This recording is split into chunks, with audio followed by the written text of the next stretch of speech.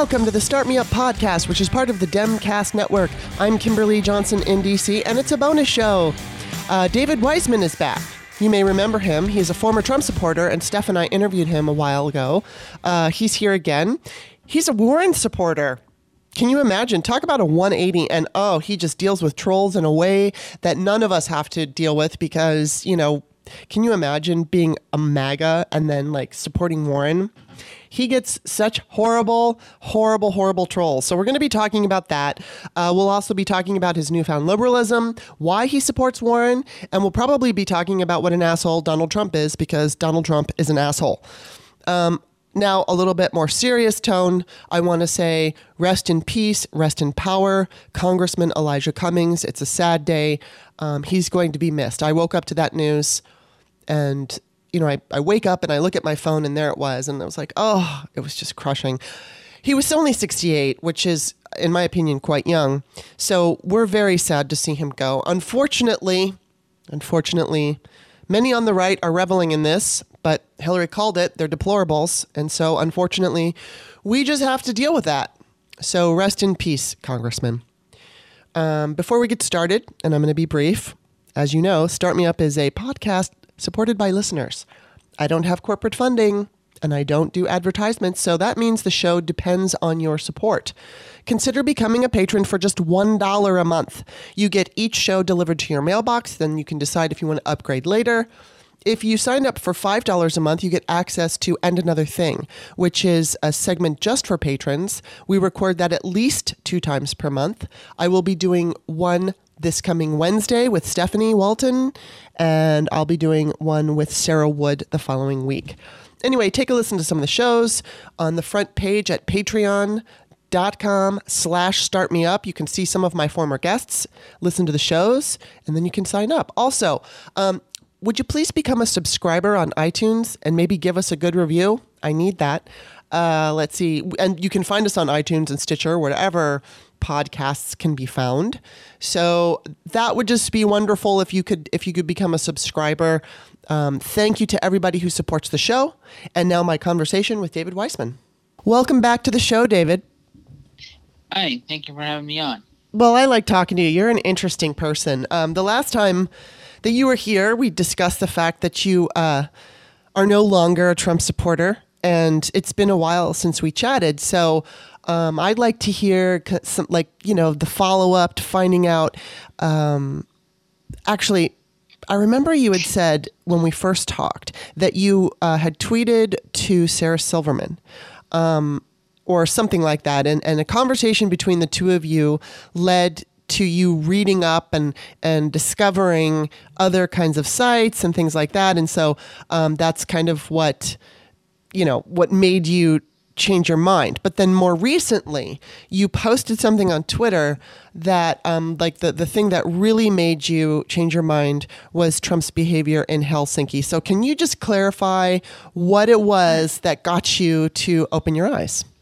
Well, like I said, I began a dialogue with Sarah.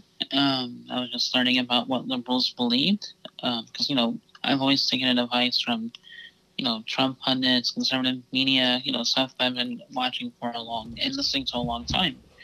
And, in that transition, I received a lot of backlash just for dialogue because, I had no intention of leaving MAGA or the Republican Party, none whatsoever. Yeah. And during that, when they had a constant backlash, it sort of snapped me out of a trance of Trump can do no wrong. Because when you sign up for MAGA, you really get in there. You really, it's basically you fight for this agenda that, nothing else matters kind of thing. And you really get sucked into it. It's easy to get sucked into it. Mm-hmm. So when I was snapped out of it, and I was surprised at some of the comments because, these are people that I've known for, quite some time, prior to presidency. I mean, I was a conservative activist, a couple years before that, conservative writer before that.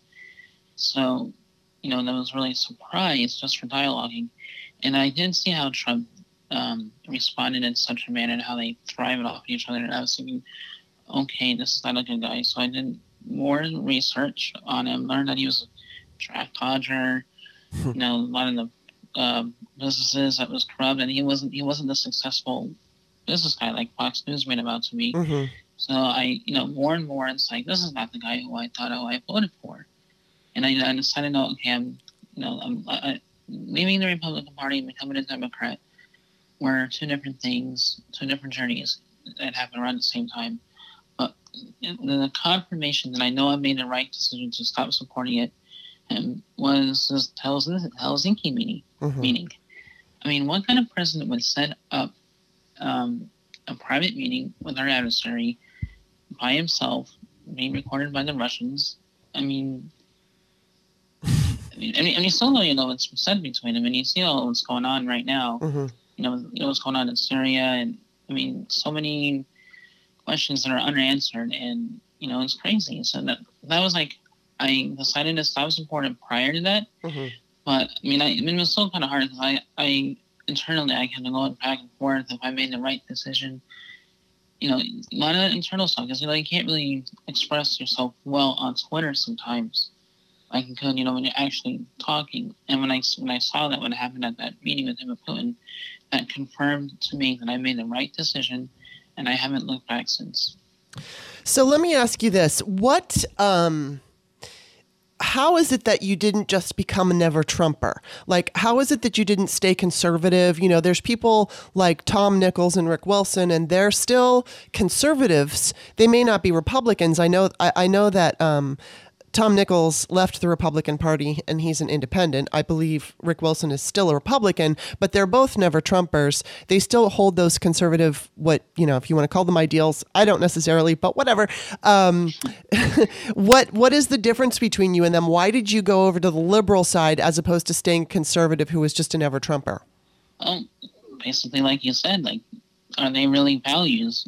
And, during my transition, my journey, a lot of what conservatives believe in are lies about what the Democratic Party fights for. Yeah. I mean, nobody wants open borders. That's a lie from Republican pundits. People want it done in a very humane way. Mm-hmm. I mean, nobody wants to take all your guns. And if you actually read the Constitution, yes, it does say right to bear arms, but read the fine print. It talks about having a well-regulated militia. Mm-hmm. I mean, a well-regulated militia is like a National Guard, and not everybody can join the National Guard, so not everybody is qualified to own a weapon. And why do we need weapons of combat? I mean, if you actually do research on the AR-15, and everybody knows the AR-15 does not stand for assault rifle. Mm-hmm. Everyone knows it's, armed light or whatever it's called, but the history says it was a weapon meant for combat. Mm-hmm. So the transition to the Democratic Party was eyes open of reality compared to propaganda. And I see how Democrats fight for people's rights and don't have rights. Conservatives are used to their own families, their own, thinking about what affects them necessarily of other people. And when you think about it, especially a white man, they have rights. Yeah. They have always were able to vote, and they have the right to their reproductive organs. They can carry weapons. A black person can't carry a weapon. I mean, we see that time and time again. If a black person would use self-defense, they would get in jail. I mean, black people can't even call the police. Mm-hmm. And you see these kind of things, what Democrats are fighting for. And it I guess in my transition, it kind of hit home to me. I mean, because I've always been like, oh, Black Lives Matter. That's a lot of BS. All lives matter. And then when I learned that, a black person growing up is not the same life as a white person. Mm-hmm. And so the more I learned, I began to empathize with other people, with LGBTQ, women's rights, and more and more and more, it kind of hit home to me, and I realized why Democrats are passionate, why they fight for other rights, and the big difference is Democrats are not trying to take rights away from conservative white men. They're trying to fight rights those who don't have any rights. Yeah. I mean, yeah, gay people can marry, but they still get prejudice. They still get bigotry towards them. Mm-hmm. They still, trans women was killed a lot, and you don't hear that on the media so mm-hmm. much. So there's so much stuff that's going on. A Muslim can't, carry a weapon. They'll consider that person a terrorist. Yeah. And people, when you say white privilege, they think, oh, I've struggled as a white person. And, it's not about, like, working hard. It's about being judged for who you are. I mean, a white person going into a place is not going to be judged the same way as a black person. I mean, yeah. It's just the way it is. Yeah, I mean, it goes down to the little things, too. I mean, I've talked about on this show before, I believe they do have Band-Aids now for African-American people, but you walk into a grocery store, and if you look at things like Band-Aids, and then it's called flesh color, it's flesh color that matches Caucasian skin. So, in like makeup, if you walk into any kind of a grocery store and you're just looking at the makeup aisle and you're looking at foundation and powder, it's never for black women. It's always for various shades of white women. And so that in itself is white privilege, because as a black woman walking in, as a white woman walking into a grocery store, if I want to, can go buy some foundation and some powder. But a black woman, and it's interesting because where I live, there's a lot of African-American women, and, they don't have the option. They have to go somewhere else in order to buy their makeup, when I can just go into the Giant and purchase it if I wanted to. So it's like big things and little things. Right. And that's something you never hear about in conservative media. The conservative media always talks about, protecting the American way of life. American way of life is not just one way of life. Yeah. And that's, the difference between the real world and, their reality. Yeah, exactly. I want to ask you this. Recently, I interviewed the presidential candidate Joe Walsh. So he's a Republican running against Donald Trump, and I don't endorse him. I don't agree with him at all politically, but I absolutely support his effort to challenge Trump, because basically and historically, a lot of the times when an incumbent is challenged by his own party, it hurts that incumbent in the general election, and oftentimes it actually means that they're going to lose, because the support is being chipped away. And so I'm just wondering, are you aware of what he's saying, and what do you think of him? Well, I'm definitely aware of what he's saying, and he has a similar journey as I did. I mean, he realized some of the stuff that he said was wrong about Obama being a Muslim, birther and stuff, and I apologize for believing in that stuff too. I mean, I used to believe in that stuff. Even made I actually, I don't know if you saw that tweet, but I actually did a whole thread where I showed an old Facebook post, saying, I had a chat with her and to say Obama was, that he said Obama was Muslim, just to call Obama Muslim. And, I was sorry for that. And, so I can relate to Joe and how he's feeling, some of his mistakes that he's made. And so I think he's trying to repair that. And yeah, I mean, there's never been a president like Trump, no matter what anybody can say. And no, there hasn't. There hasn't. And, so yeah, I mean, I definitely support anyone. If anybody can take him down in a general election, that would be great.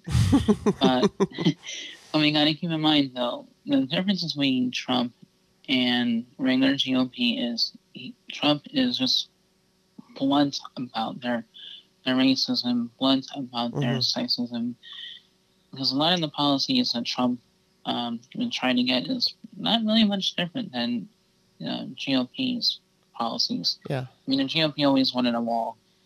And as you can see, GOP trying to control women's right to choose. I mean, that's always been a, Republican mandate for so long. So great of me getting Trump out of office, but people just need to keep in mind that it's sort of like you have a blunt, outspoken racist compared to a closet racist, if you want to call it that. Yeah. So, and I'm not saying that Walsh is racist, just that, the mentality of the GOP and Republican Party has always been there for her. Right. Well, yeah, there are people that will just openly say the N-word, and they're not hiding it. And then there are other people who hide behind the, the talking points that you should, have the voter ID stuff, and just the way the GOP is very good at cloaking their racism, so it seems palatable to people who aren't really paying attention. And obviously people in this country are still racist, they're still biases, and I was fortunate enough to be raised by a mother who absolutely would not put up with any kind of racism. And I was also fortunate that, and I've said this, I spoke to anti-racism expert Tim Wise, and I was telling him that in the 8th and 9th grades, I attended a school in Silver Lake, California, where whites were the minority. So the majority of students were Hispanic and Asian. And then I can't tell you exactly what the percentage was of black students and white students, but we were definitely in the minority. But as a white person in that school, I was never, ever, ever discriminated against because of my skin color. So if you've got the reverse happening and you've got a primarily white school and you've got black children in that school, I'm going to assume that some of them have been discriminated against solely based on their skin color. And it's, I had that privilege to go to a school where, there were many different nationalities and the white people were in the minority, and still we were not discriminated against. We didn't get bullied, and it was not my experience. Well, that speaks volumes, and that should be out there more. Like, hey, because people would say, "Oh, if a white person were to go to Chicago, it would be, Yeah." But you lived it. You lived that experience yourself, and you can say, "Hey, I was never bullied for my color skin." Yeah. Yeah, and I mean that's a privilege. I've had many experiences of white privilege, and but I've always understood the idea that we're just nobody. It's so stupid to say I have green eyes, therefore I'm superior to you. It's just the stupidest thing, and I'm grateful that both of my parents raised me in a way to recognize that. And I'm also grateful that I grew up I grew up in Maryland until I was 9 years old, and Maryland is fairly diverse. There's a large black population, so it's not something that I wasn't always just going to white schools. I went to schools that were, a good mix of different kinds of students. I think it's a little different in Maryland when I was growing up because it's a lot more diverse now in that I see, especially where I live, I see Muslim people and Latino people, and I see black people and just all different people from everywhere.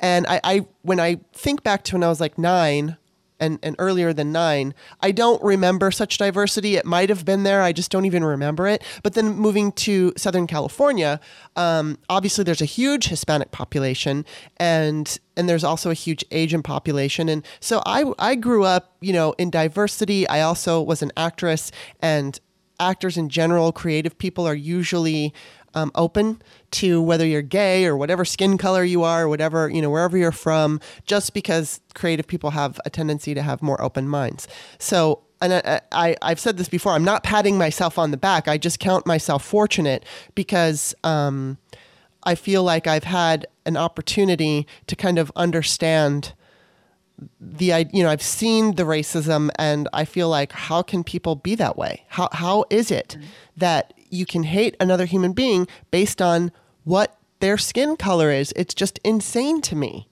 And it's just, I was wondering that about you. Now, before you became a liberal, did you feel that people with a different skin color were lesser than?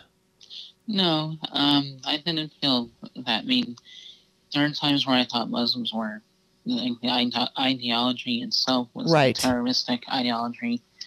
But no, I always felt like, they're playing the race card, or the stuff that you hear people say. I mean, I never, at least I don't think, maybe it's hypocrisy, maybe, I don't know. But when you hear people say, oh, they're being prejudiced against because they're black or something like that, I used to think, oh, they're playing the race card again. Mm-hmm. Or, I would say the conservative talking points, oh, if black lives matter so much, why don't they clear up, go to towns where, there's black and black crimes. That typical, stuff that you see from Charlie Kirk. Yeah. So, that kind of stuff. So, I definitely never saw myself superior like that, but I never understood, what it was like to be a black person or to be a Muslim or Hispanic. And I always said too, they need to come here illegally. And I didn't realize there are laws like seeking asylum. Right. And I know that existed.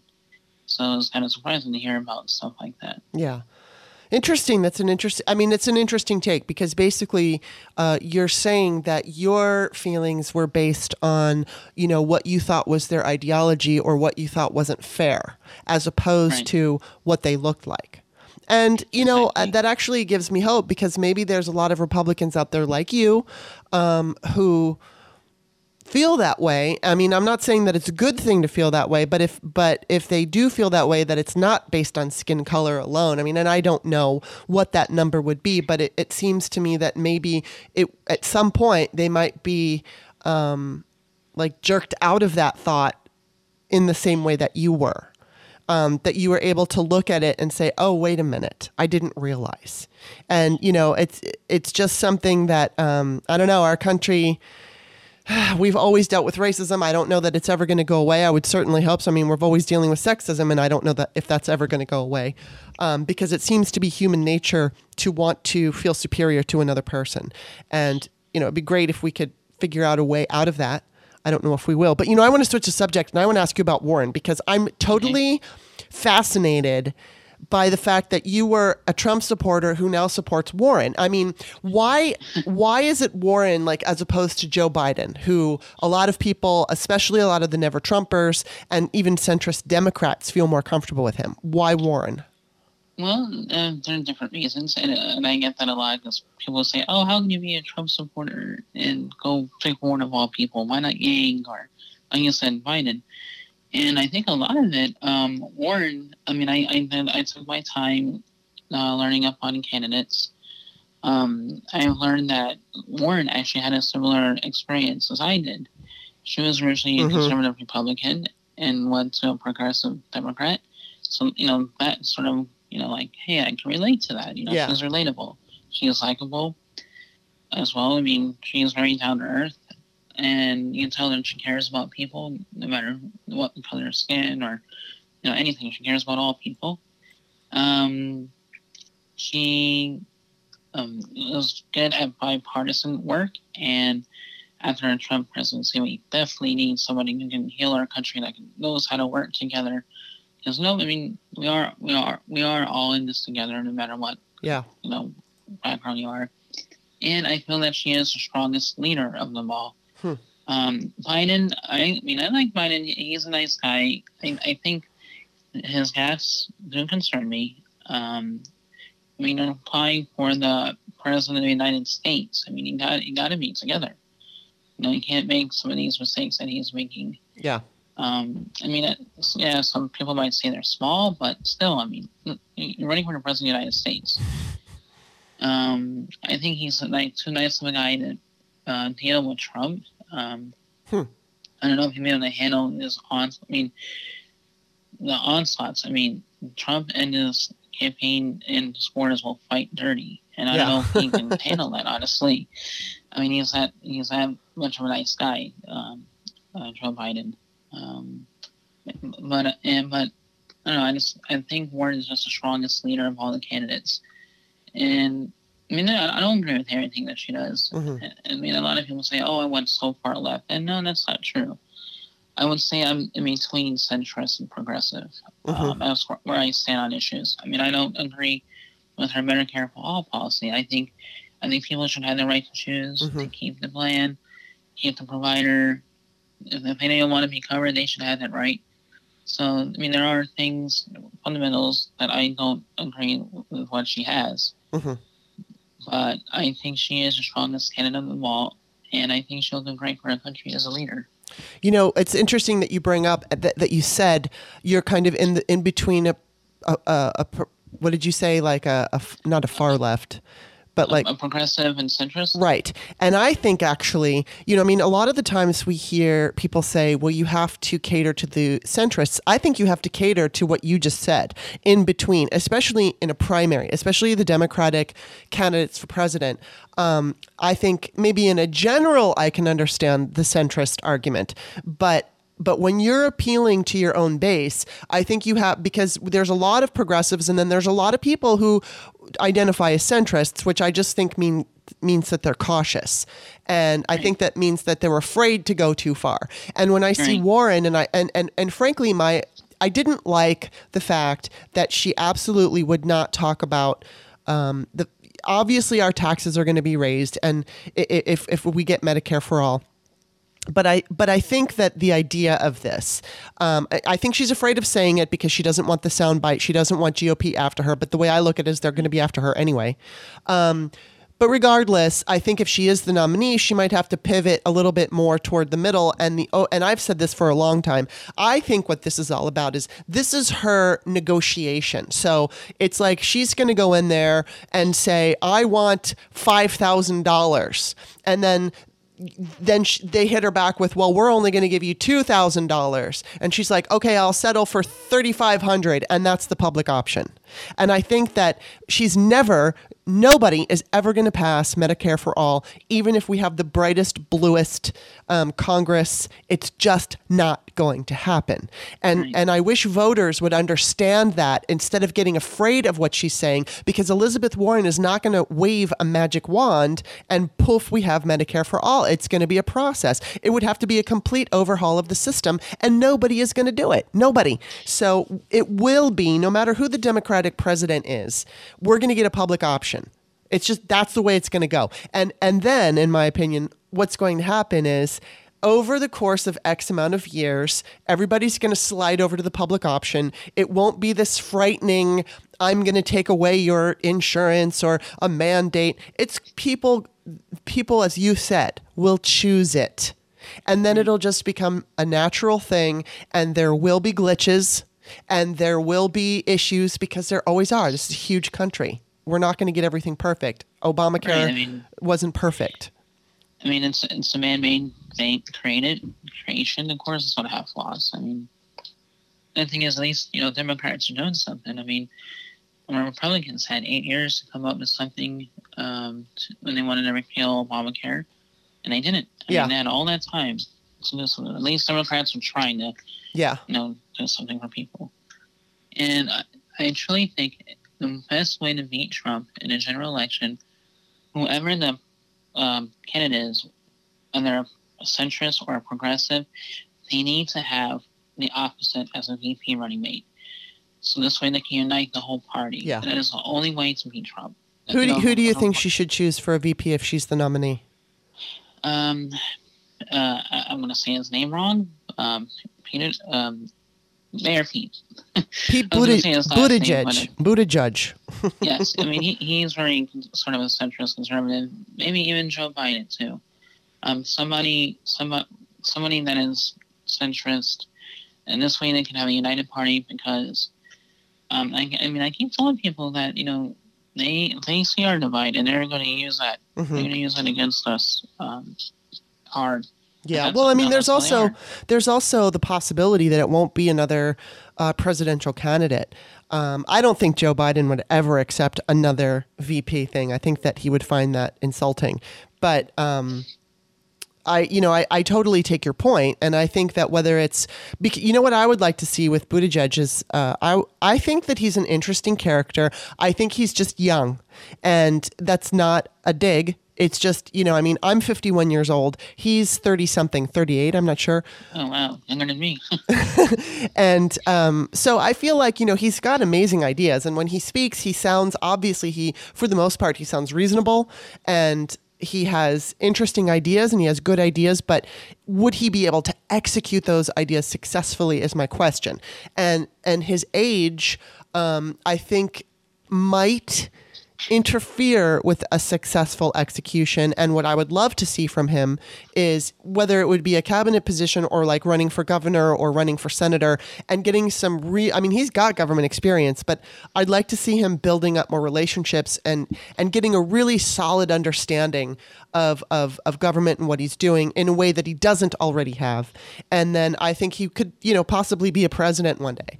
But I'm not against somebody like him being a vice president, but I do also think that it would probably be good to pick somebody who's either like somebody like Julian Castro, who's Hispanic, or an African American, because it's just more diversity. It doesn't, and there are plenty of African Americans out there who are, I don't want to say per se centrist, but kind of come from that, like I look at Julian Castro and he's very much like Obama.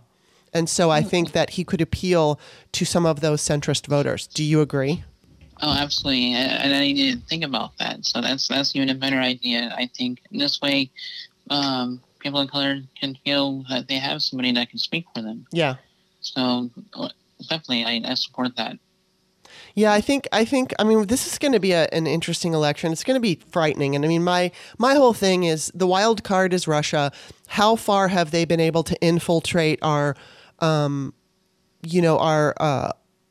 elections? And obviously it's difficult, but it's possible. They were able to get into all 50 states last time. People have argued that they didn't change votes, but honestly, I don't know if that's true. I don't know if they did change votes, if that would be reported. Because if they did, I think it would make the public feel that they can't trust our elections, and then that would lead them to not vote. And right now, there's nothing being done to secure our elections. And, down the line, if Democrats get in there able to secure our elections, we may eventually find out, yes, the Russians did change votes, but don't worry because we've secured our elections. As long as we don't have secure elections, I think that we're never going to know for sure exactly what happened. But I think that they're the wild card. How, Trump has and it's not just them, but it's probably them, because Trump is clearly the most frightened of Putin.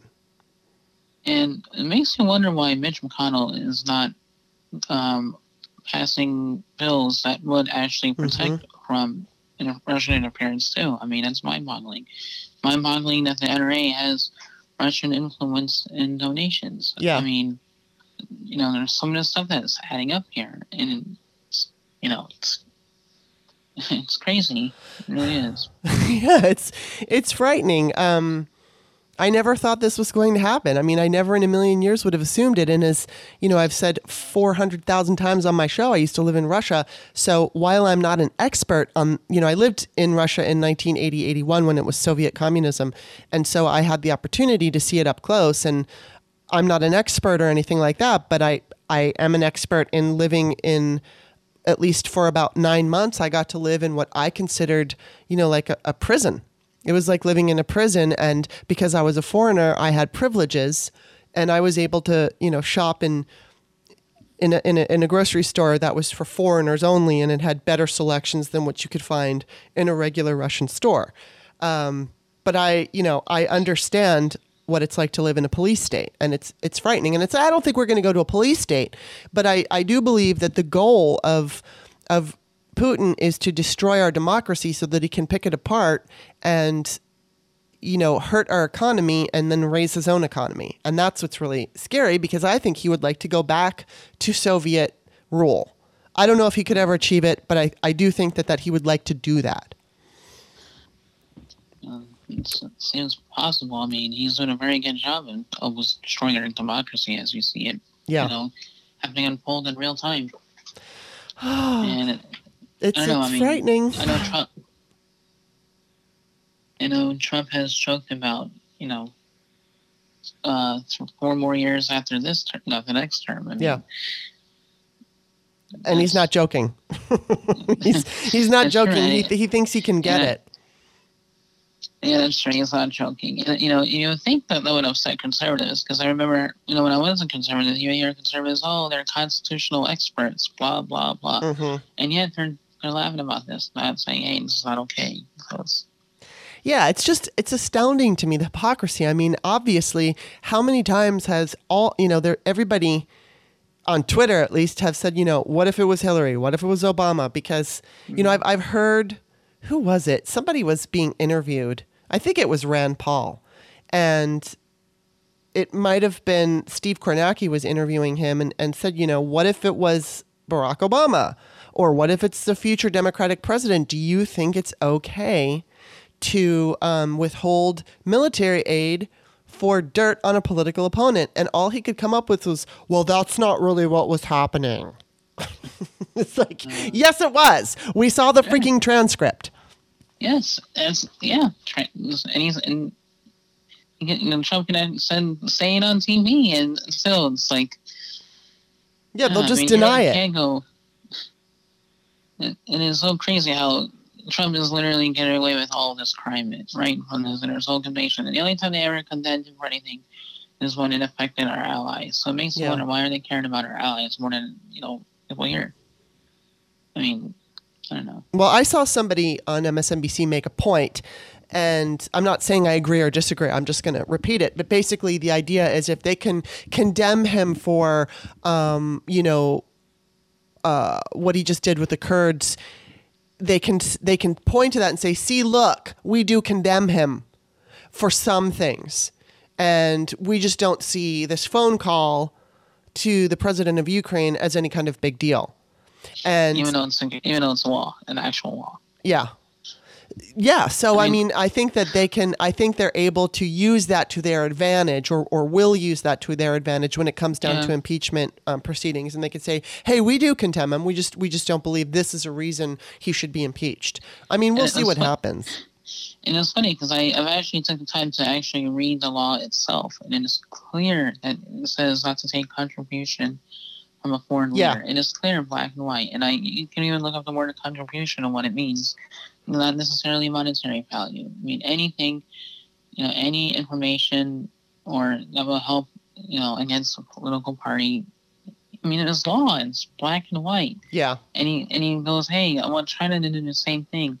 I'm like, and the way they go about it, it's like, I mean, what the heck? That GOP leader guy. I mean, yeah, it's pretty. I want to kind of also change the subject here, just out of curiosity, to the subject of abortion. Back when you were a Trump supporter and a GOPer prior to that, were you against abortion? Yes, and personally, I still am, but I understand it's not my place to say what a woman does with her body. Right. I've learned that, and I've learned, I mean, if they're to force a woman to give birth, I mean, the baby would just be dumped in a system, unloved, unwanted, uncared for, and that's not a way for a child to grow up. Mm-hmm. Also, I mean, if they ban abortion, that would make it unsafe for women who try to get abortions. I'm not sure what's called, like, off the record or off the.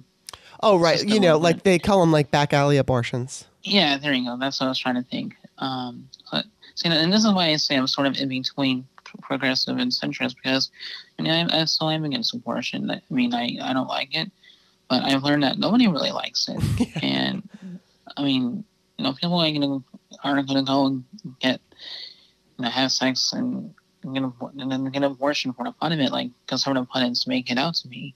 Right. I mean, I'm sure it's something that's very, very thought about, and look at all different points of, the outcome, and, it's a hard decision that a woman has to make. And who am I, a guy, to say what some woman does with her body? I mean, it's just not right. Well, and basically, I mean, most of the time, when women have abortions, the fetus is, I mean, if you're going to listen to doctors, if you're going to listen to scientists, there is no, I mean, there's this whole fetal pain thing happening. Doctors and scientists say that that's not a legitimate thing. There is no central nervous system yet. So there is no pain. It is not a human being. It is the start of a human being, obviously. But it is a fetus. It is an embryo. And, the idea of it, I'm a woman who I've never had an abortion, but there have been times in my life where I wondered if I was pregnant, and I knew that if I was pregnant, I would have had an abortion for various reasons. Up until I was 47 years old, I was never in a solid, stable relationship. So that's one of them. I would have become pregnant with someone that I might have been dating, but not somebody that I was completely serious about. There was this gentleman that I knew back in Santa Rosa, and he was a conservative, and he liked to sit in front of this bookstore and invite liberals and conservatives and then watch them go at it. So he invited me, and I played along. And there was this time that I sat with him where we were alone. And, he used to criticize people on my Facebook page, and he would call us inhumane because we were pro-choice. And so I described to him, and I won't go through the entire list of what I described, but I described a scenario where, it's a single woman and maybe she is, or you could even have like a woman who's in an abusive relationship just about to leave, and then she finds herself pregnant. But regardless, single woman, lives paycheck to paycheck, doesn't have any family around her, doesn't want to be in a relationship with this person, or maybe, has sex with someone that she doesn't know very well, winds up pregnant, she can't afford it. And, and then I presented the idea, it's like, well, people can argue, well, you can just give it up for adoption. But then what that does is the woman has to go through the pregnancy, which is always risky. And she goes to work and people see her stomach grow and they start asking her questions. Oh, you're going to have a baby. Well, if she's going to give it up for adoption, then, okay, she's going to have to explain to people her personal life that's none of their business because she can't hide it.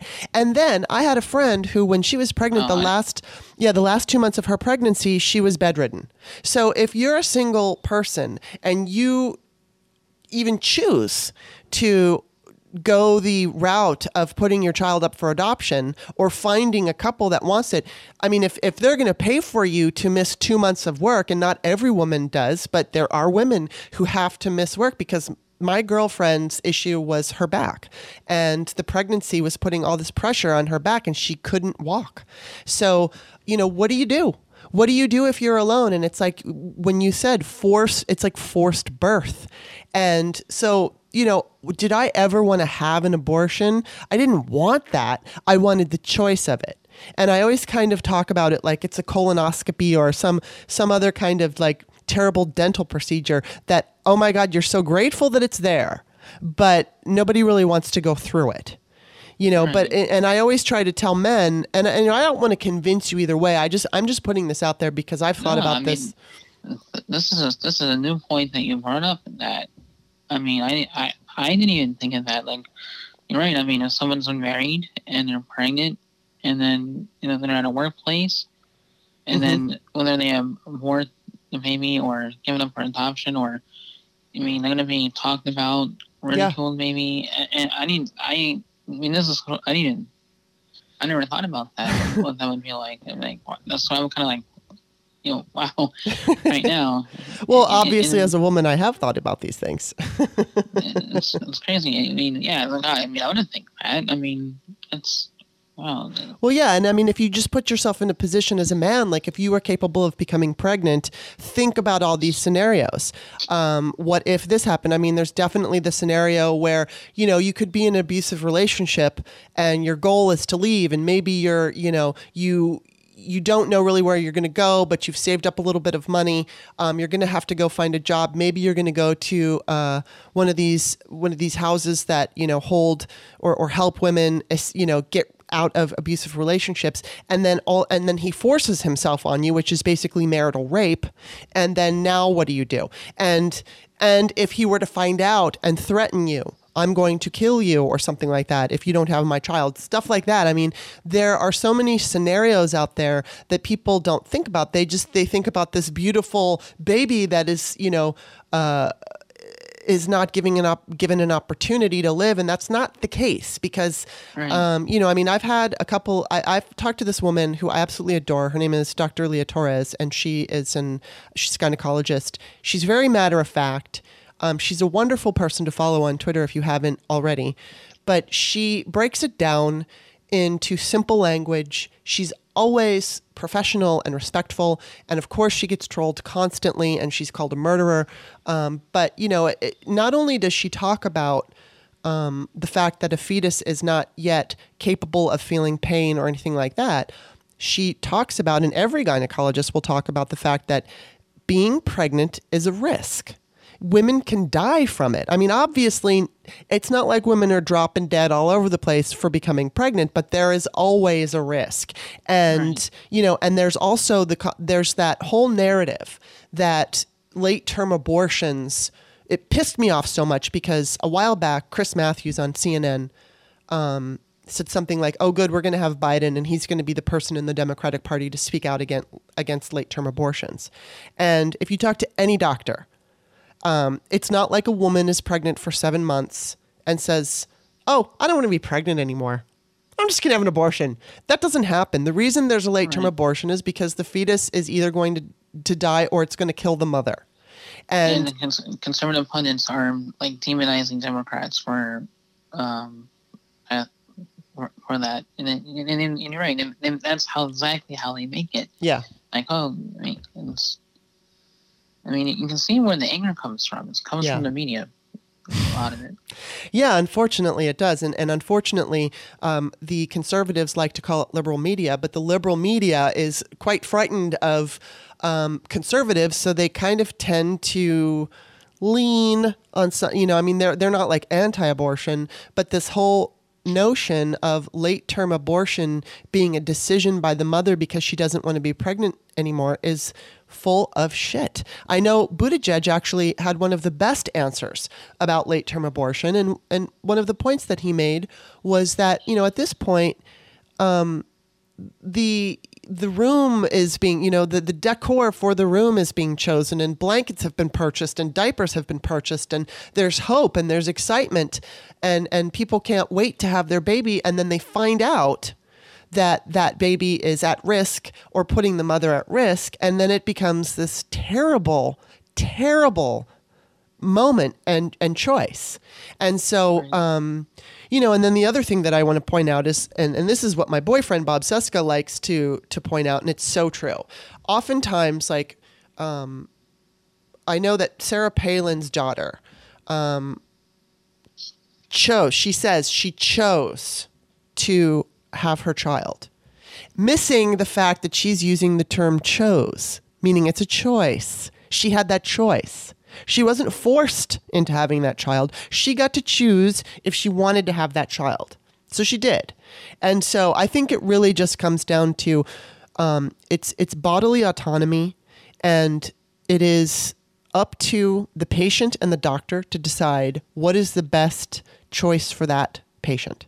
And then outside of that, it's nobody else's business. I've heard this argument. Absolutely. Yeah, I've heard this argument like, oh, people are having abortions for birth control. Number one, abortion is birth control. It's controlling whether or not you're having birth.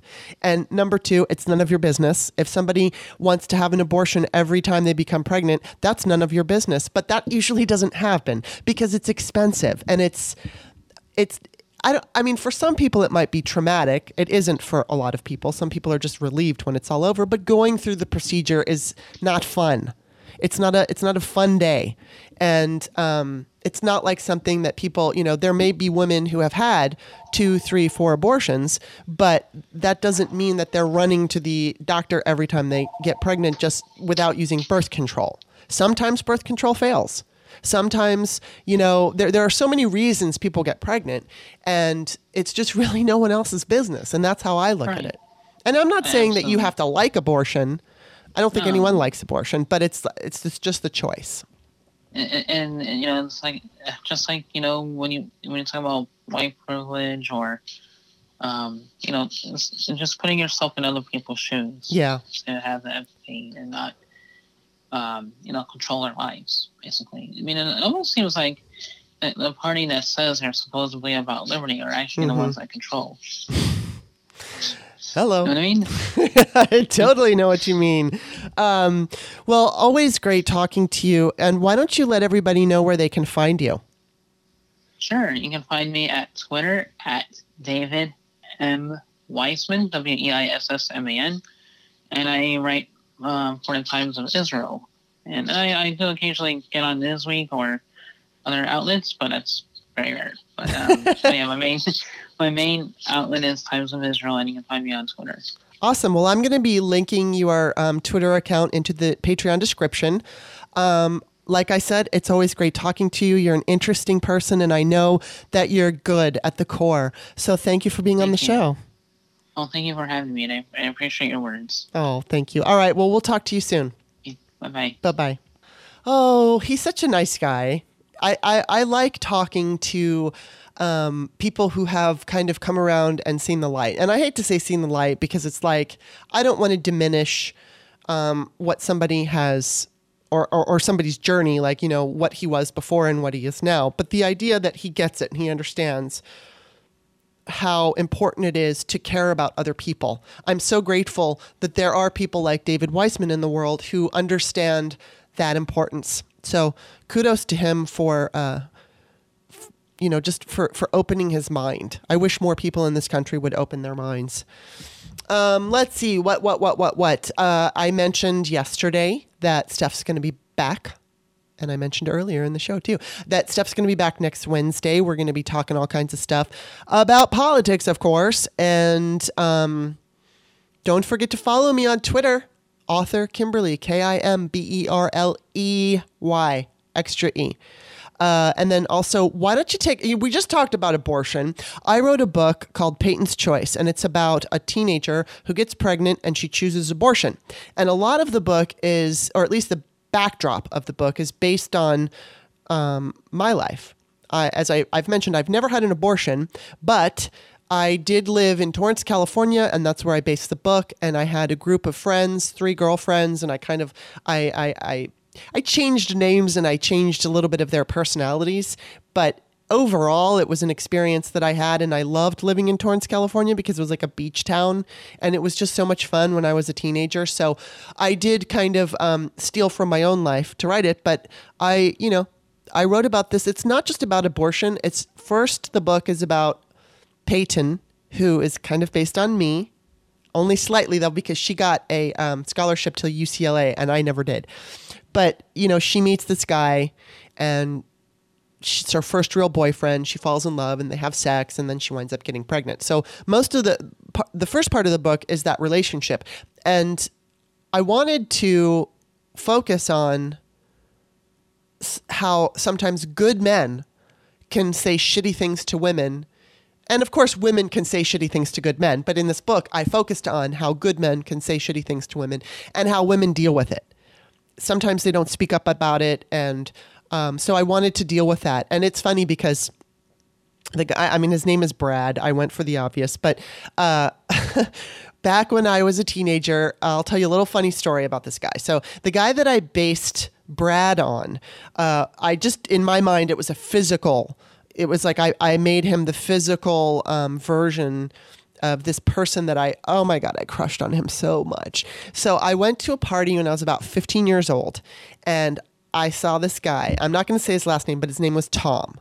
And I just thought Tom was it. He looked like a man, right? I think he's 3 years older than me, so he was 18. And he had facial hair and arm hair and all of that. And so, he wasn't a boy. And I saw him and I lost my shit. I was like, oh my God, he's so cute. He had these these kind of droopy, what do they call it? I can't remember, bedroom eyes. He had the bedroom eyes. He had dark hair. He was tall, dark, and handsome. And I was tall, so he was tall, and that appealed to me. And I saw him at a party, and I remember getting his name, and his name was Tom B.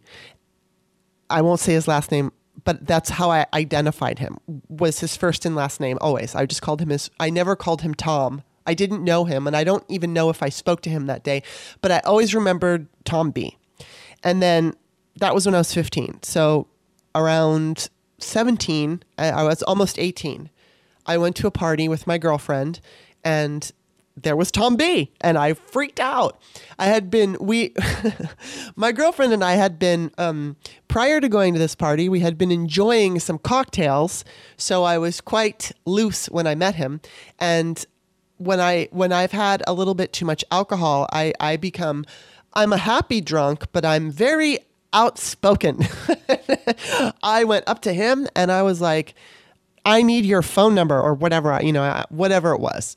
And I was so excited, and I thought, oh my God, this is my shot, because I hadn't yet had a boyfriend, a real boyfriend. My girlfriends in high school had boyfriends and I didn't. So when I saw this guy, I was like, oh my God, here's my second chance. So I got his phone number, and I wrote it down, I think, on my hand. So I got home, and then I put it in my diary, and I called him the next morning. So when I called, they answered, and it was some lumber yard. And I'm thinking, oh my God, I made a fool out of myself and he just gave me some random number. And I was so humiliated, and that was the end of the story. Until many, many years later, I'm going through my diary and laughing at all the stupid shit that I wrote. And I see this phone number. And I remember, there was the, I hope it's called a prefix. It's the first 3 numbers of your phone number. And I realized that it was wrong because, there's always like a general, there's like always variation of numbers in any given area. And so I thought, did I write that down wrong? So I call with the right prefix. And God, I hope that's the right way to say it. Anyway, so I call and this woman answers. And I said, hi, may I please talk with Tom B? And she's like, oh, he moved out years ago. So that was her son. He gave me the right number and I wrote it down wrong. And I'm such an idiot. And it's just so funny to me. So anyway, then years and years and years later in 2010, I look him up on Facebook and there he is. He certainly didn't age that well. I mean, he's not terrible looking, but he was like a hot babe when he was a teenager. He was no longer a hot babe. But anyway, and I believe he was living in Texas and I was living in California. So there was not going to be any romance, but I messaged him and I told him that story. I said, do you remember me? And I think it took him a while to remember me, but eventually he did. And so it was kind of funny. And I think for a minute, he got a little wistful and looked back and wondered what could have been. And I look back on what could have been. And I have a feeling if he would have liked me and if we had gone out, especially when I was 15, I'll bet you anything I would have lost my virginity to him. Although I didn't lose my virginity until I was, and I hate the word virginity, but whatever. I was a first time sex and I didn't have it until I was 16 and a half. So there's my tangent on that. But so I wrote this book, Peyton's Choice, and I based it on my experiences growing up in Torrance. And I wanted to write a book for a teenager who chose abortion because I'm sick and tired of the idea that people think that they can judge you for having an abortion. And I'm really glad that I got David to look at it in a little different way. I don't want to try to force something on somebody, but maybe if I can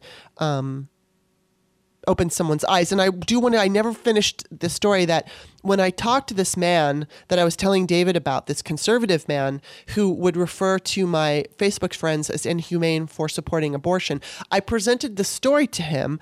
It's a woman. She doesn't have any family. She lives paycheck to paycheck, blah, blah, blah, blah, blah, blah, blah. So I said, what do you suggest that what she should do? And he just had this blank stare and he couldn't say anything to me. So later, he's back on my Facebook page calling everybody inhumane. And I was like, fuck you, dude. I'm blocking you. So I blocked him. And what's funny is I found out he still follows me on Twitter. And that was years ago. Anyway, okay, that's going to be it for the show today. I've blabbed long enough. Hopefully you enjoyed my conversation with David, and stick around till next week, or I should say next week we're going to be talking with Steph, and we will see you next time. Go to Amazon.com, Kimberly Johnson, look up my books. Maybe you want to I have the Virgin Diaries. I did Ain't No Sunshine, Men Reveal the Pain of Heartbreak. I wrote Peyton's Choice, and then I did American Woman, The Pole Dance, Women in Voting. So maybe buy a book or become a patron or something. All right, that's going to be it.